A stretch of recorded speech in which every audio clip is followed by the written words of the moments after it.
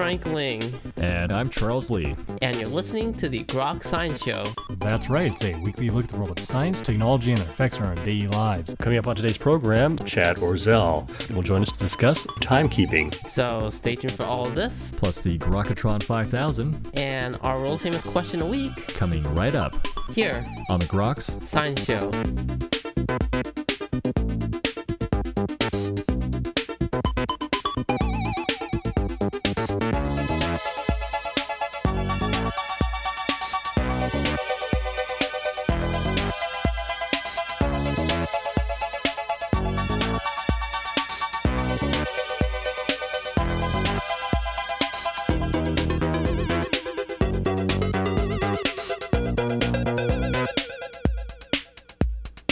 Welcome back to the Groks Science Show. Well, what is time? What is the history of timekeeping? Joining us today to discuss this issue is Professor Chad Orzel. Dr. Orzel is an associate professor in the Department of Physics and Astronomy at Union College in Schenectady, New York, where he's been on the faculty since 2001. He's a physicist, professor, and blogger, and author of 3 previous books, including How to Teach Quantum Physics to Your Dog, How to Teach Relativity to Your Dog, and Eureka, Discovering Your Inner Scientist. He has penned the new book, A Brief History of Timekeeping, The Science of Marking Time from Stonehenge to Atomic Clocks. Dr. Orzel, thank you so much for joining us today on the Grok Science Show. Thank you for having me on. Glad to have you back on the program, and certainly a great book you've put together here, A Brief History of Timekeeping. You really look at the history of what it was to keep time. I'm curious why you decided to put this book together. So the origin of it is actually a friend who's an English professor. I was teaching a course on time and literature and asked me to do a guest lecture, Time in Science. And so I did. I used this, Hawking joke title, A Brief History of Timekeeping, and sort of ran through a bunch of different kinds of clocks. And at the end of that, I said, there's probably something here. And I actually turned it into a course that I ran a couple of times at Union. It's not a majors course. It's a sort of introduction to college research course that we have in our curriculum. And so I had students from all over campus. And this is a really good topic for that because it connects to a huge range of science, from really basic stuff to really fundamental, complicated, esoteric physics. And it also brings in a lot of history and politics and social aspects. So there's a little bit of something for the engineering majors to get hold of, something for the arts majors to get hold of. Kind of everybody has something to work with. Runs the gamut from Stonehenge to atomic clocks, tracing the history of timekeeping. Easy to mark a beginning to where timekeeping started? Yeah, it's easy to identify a certain class of very ancient, very monumental timekeepers, right? Because there are these ancient monuments, like it mentions Stonehenge on the book cover, but even older is the Newgrange Passage Tomb, which is in Ireland. It's outside of Dublin. And this is 5,200 years old and still functions as a clock in that it's a massive artificial hill with a narrow passageway going to a central chamber. And that passageway is aligned in just such a way that the rising sun on the winter solstice casts a ray all the way down this chamber into the center. And that is the only light that you get in the center all year. And so this is clearly a device that's been deliberately constructed so as to mark the winter solstice. And, that's a kind of a clock that ticks once a year, right? Once a year, somebody on the inside at sunrise would say, okay, today's the day.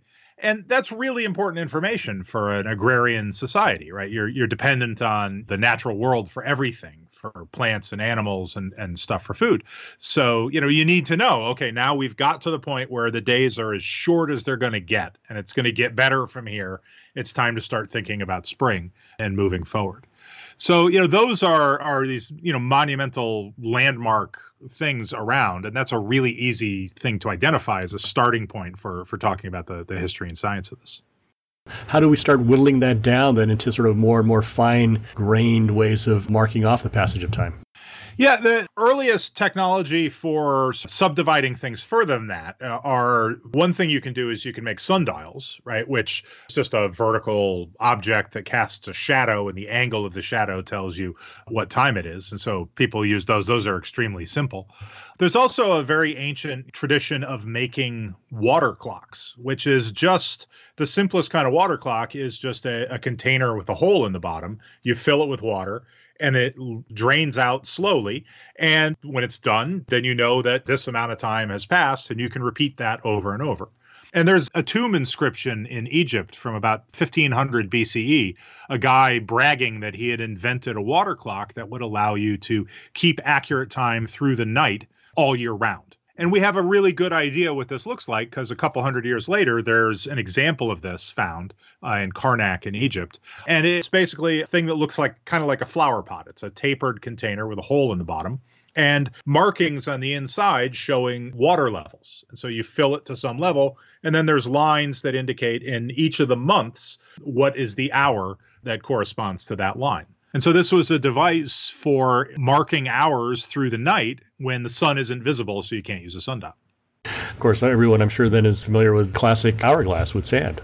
Yeah, and hourglass with sand is another one. And that's in some ways, the most surprising of the timekeeping technologies that I researched for this, because you would think that would be something incredibly ancient, right? Like, the Egyptians knew how to make glass, right? And, and they're surrounded by sand. So you'd think they would have this. But actually, those are shockingly recent. The hourglass is actually about the same age as mechanical clocks. The first unambiguous reference to an hourglass that we have is in a fresco that's painted in Siena, Italy around 1330. And the first mechanical clocks show up sometime in the 1200s. So, these things are roughly contemporary. Sand glasses just didn't seem to be used until probably sometime in the 1200s, around the same time that people started making mechanical clocks. How do we get to that point of those mechanical clocks? Seems like such a big jump. So the mechanical clocks are probably originate as a variation on a type of water clock. So the simplest kind of water clock is you make a container with a hole in it and you let the water drain out. A slightly more elegant thing is to have an empty container and a source of water that fills it at a constant rate. And so if you have a constant flow rate of water coming into this container, then you can do something like you can put a float in it. And that float can rise up as the water level increases and pushes up. And then you can, put projection off the stick coming off the float that can, trip spring-loaded alarms, right? And various things that can turn wheels and move an indicator or sound an alarm and things like that. People start making these very elaborate water clocks based on this sort of principle. Probably what happened to get to purely mechanical clocks is somebody said, wait a minute, like we're using this water clock to trigger a thing where, a falling weight spins something and that spinning, makes a noise and turns gears and does things. Why don't we just set up something where we just use the falling weight and regulate that in some way? So probably what happened is somebody was tinkering around with a water clock and said, we could get rid of the water part of this and make a timekeeper that's just mechanical. It winds up being a lot tougher, and we started getting into things like trying to define exactly what is time. What we're actually trying to measure here? Yeah, it's a hard question, right? Personally, I'm an experimental physicist by training and inclination, so I'm very comfortable just saying, look, time is the thing that you measure with a clock. And a clock is just the thing that ticks, right? A clock is something that does some regular repeated action that you can count and use that to mark the elapsed time. And so, there's all different variations. All of them have this in common. They're all of the different timekeeping technologies have something that repeats a motion in a regular way. And we're just counting repetitions of that. So that enables you to measure elapsed time.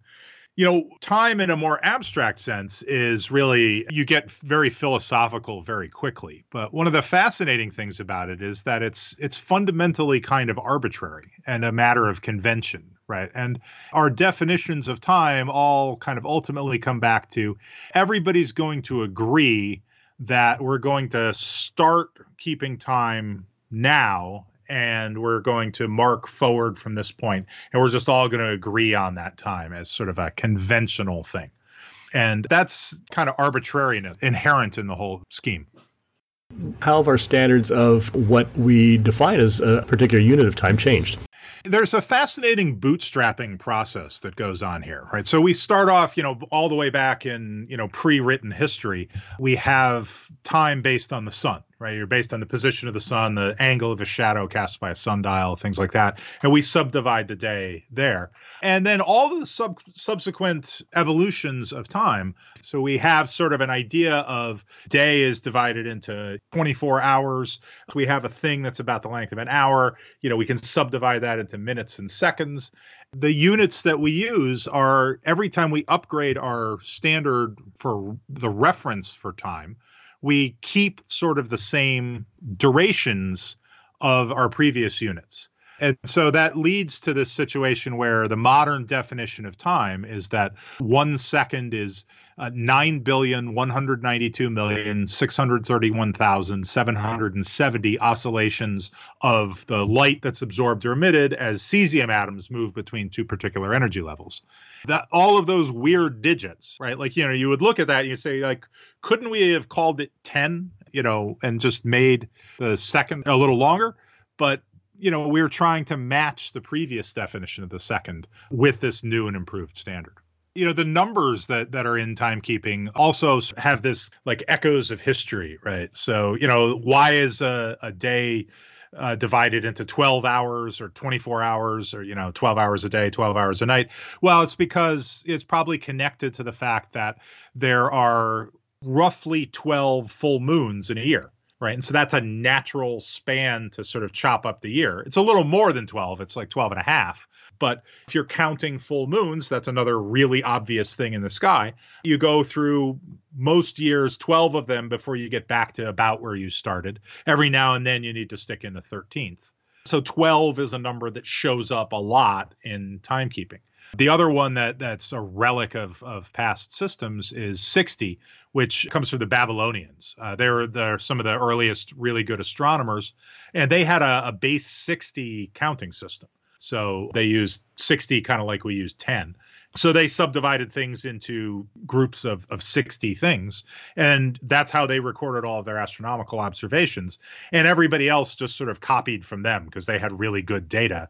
And so to keep using it, we said, okay, we're just going to, an hour is 60 minutes. All right, we're just going to go with that. And, a circle is 360 degrees because we're cribbing from the Babylonians here.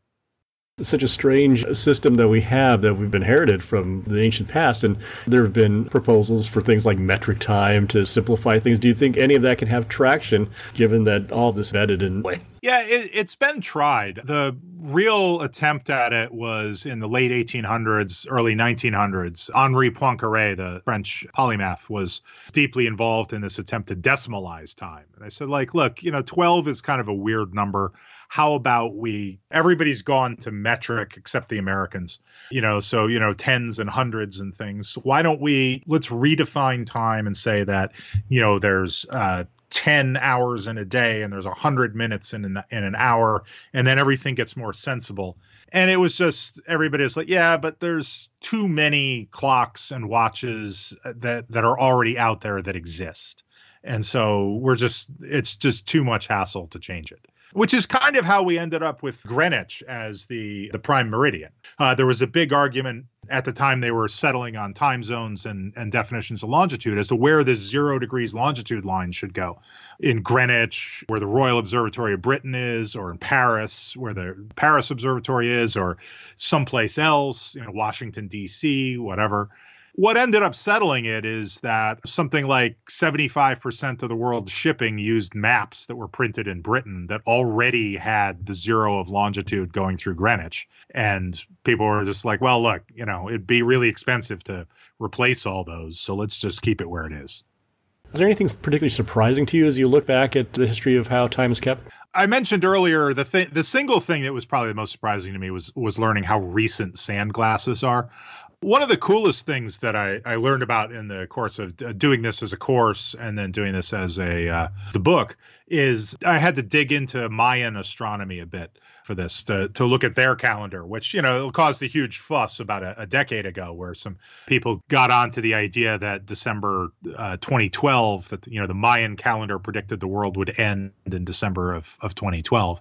And, digging into that and why it was wrong was really fascinating. And they have a really complicated calendar system that's based on a cycle that's completely unlike anything in the rest of the world. And it's a really interesting illustration of the fact that, we think that our Gregorian calendar, right, is 12 months with fixed lengths and so on. And we interact with some other major cultures that are also kind of close to that, right? The Jewish calendar is 12 months most years. Sometimes it's 13 months. It's a little more synced up with the moon than ours, but it's a similar idea. The Chinese calendar, right? The Lunar New Year just happened on the traditional Chinese calendar. That's based on the moon, but again is doing this thing where they have months that are based on the moon, and they add a month every now and then to keep in sync with the seasons. Very similar ideas to what's going on. And that's mostly because, everything in Eurasia, all of those cultures are in contact with each other. The Mayan calendar is just bizarre. Right? It seems incredibly weird to us because it's based on just a fundamentally different set of societal priorities. We're not sure exactly why, but they tracked this cycle of 260 days. And it's really hard to figure out, what is 260 days long. But this was deeply ingrained into their calendar. And it's fascinating to see that and to realize that, something that we take as very fundamental, like tracking the length of a year as 365 and a bit days and trying to, have a calendar that syncs up with that really, really well. They valued something completely different. And it's really fascinating to see. Underscores that arbitrary nature of what we agree upon as being the standard. Yeah, absolutely. And the real problem is the Spanish were unfortunately very thorough about destroying everything they could get their hands on. And so we only have these incredibly fragmentary records of what the Maya calendar was. And nobody knows, why 260 days. What did that really symbolize to them? We know how the system worked, but we don't know what it meant to them. And that's a real tragedy. What do you see then as the future of timekeeping? So the clocks that we have now, the cesium atomic clocks with the 9,192,000,000, et cetera, oscillations per second. The best cesium clocks are good to a level where you'd need to run one continuously for close to 1 billion years before it would gain or lose a single second. And to most people, that seems like, well, that's plenty good. We're done, right? Timekeeping is over. But actually, people in atomic physics are working very hard on kind of next generation clocks that would be a factor of 100 or 1,000 times more accurate than the cesium standards. And the thing that you want to do with those is start to look at exotic physics. So you can do things like take an array of clocks and put them, out in space and have them all connected together, broadcasting time to each other. And if a gravitational wave passes through, we've detected gravitational waves by stretching and compressing space. We see that with LIGO. The same thing should happen to time. The clock should speed up and slow down a little bit as the gravitational wave goes by. And you would be able to see that as kind of a disturbance rippling through a network of these clocks. They would need to be, 1,000 times better than the best cesium clocks. But that's a thing that we can do. We can imagine doing that. And there's other kinds of, you can look for changes in the fundamental constants of nature. Again, you need clocks that are better than the best official clocks that we have. But people are pushing this frontier forward all the time because there's all kinds of fascinating things you can do if you can measure time to that level of precision. We were just talking with Dr. Chad Orzel. He is the author of the new book, A Brief History of Timekeeping, The Science of Marking Time from Stonehenge to Atomic Clocks. Dr. Orzel, thank you so much for joining us today on the Grok Science Show. Thanks for having me on. This was fun. And that's all for this week's edition of the Grok Science Show.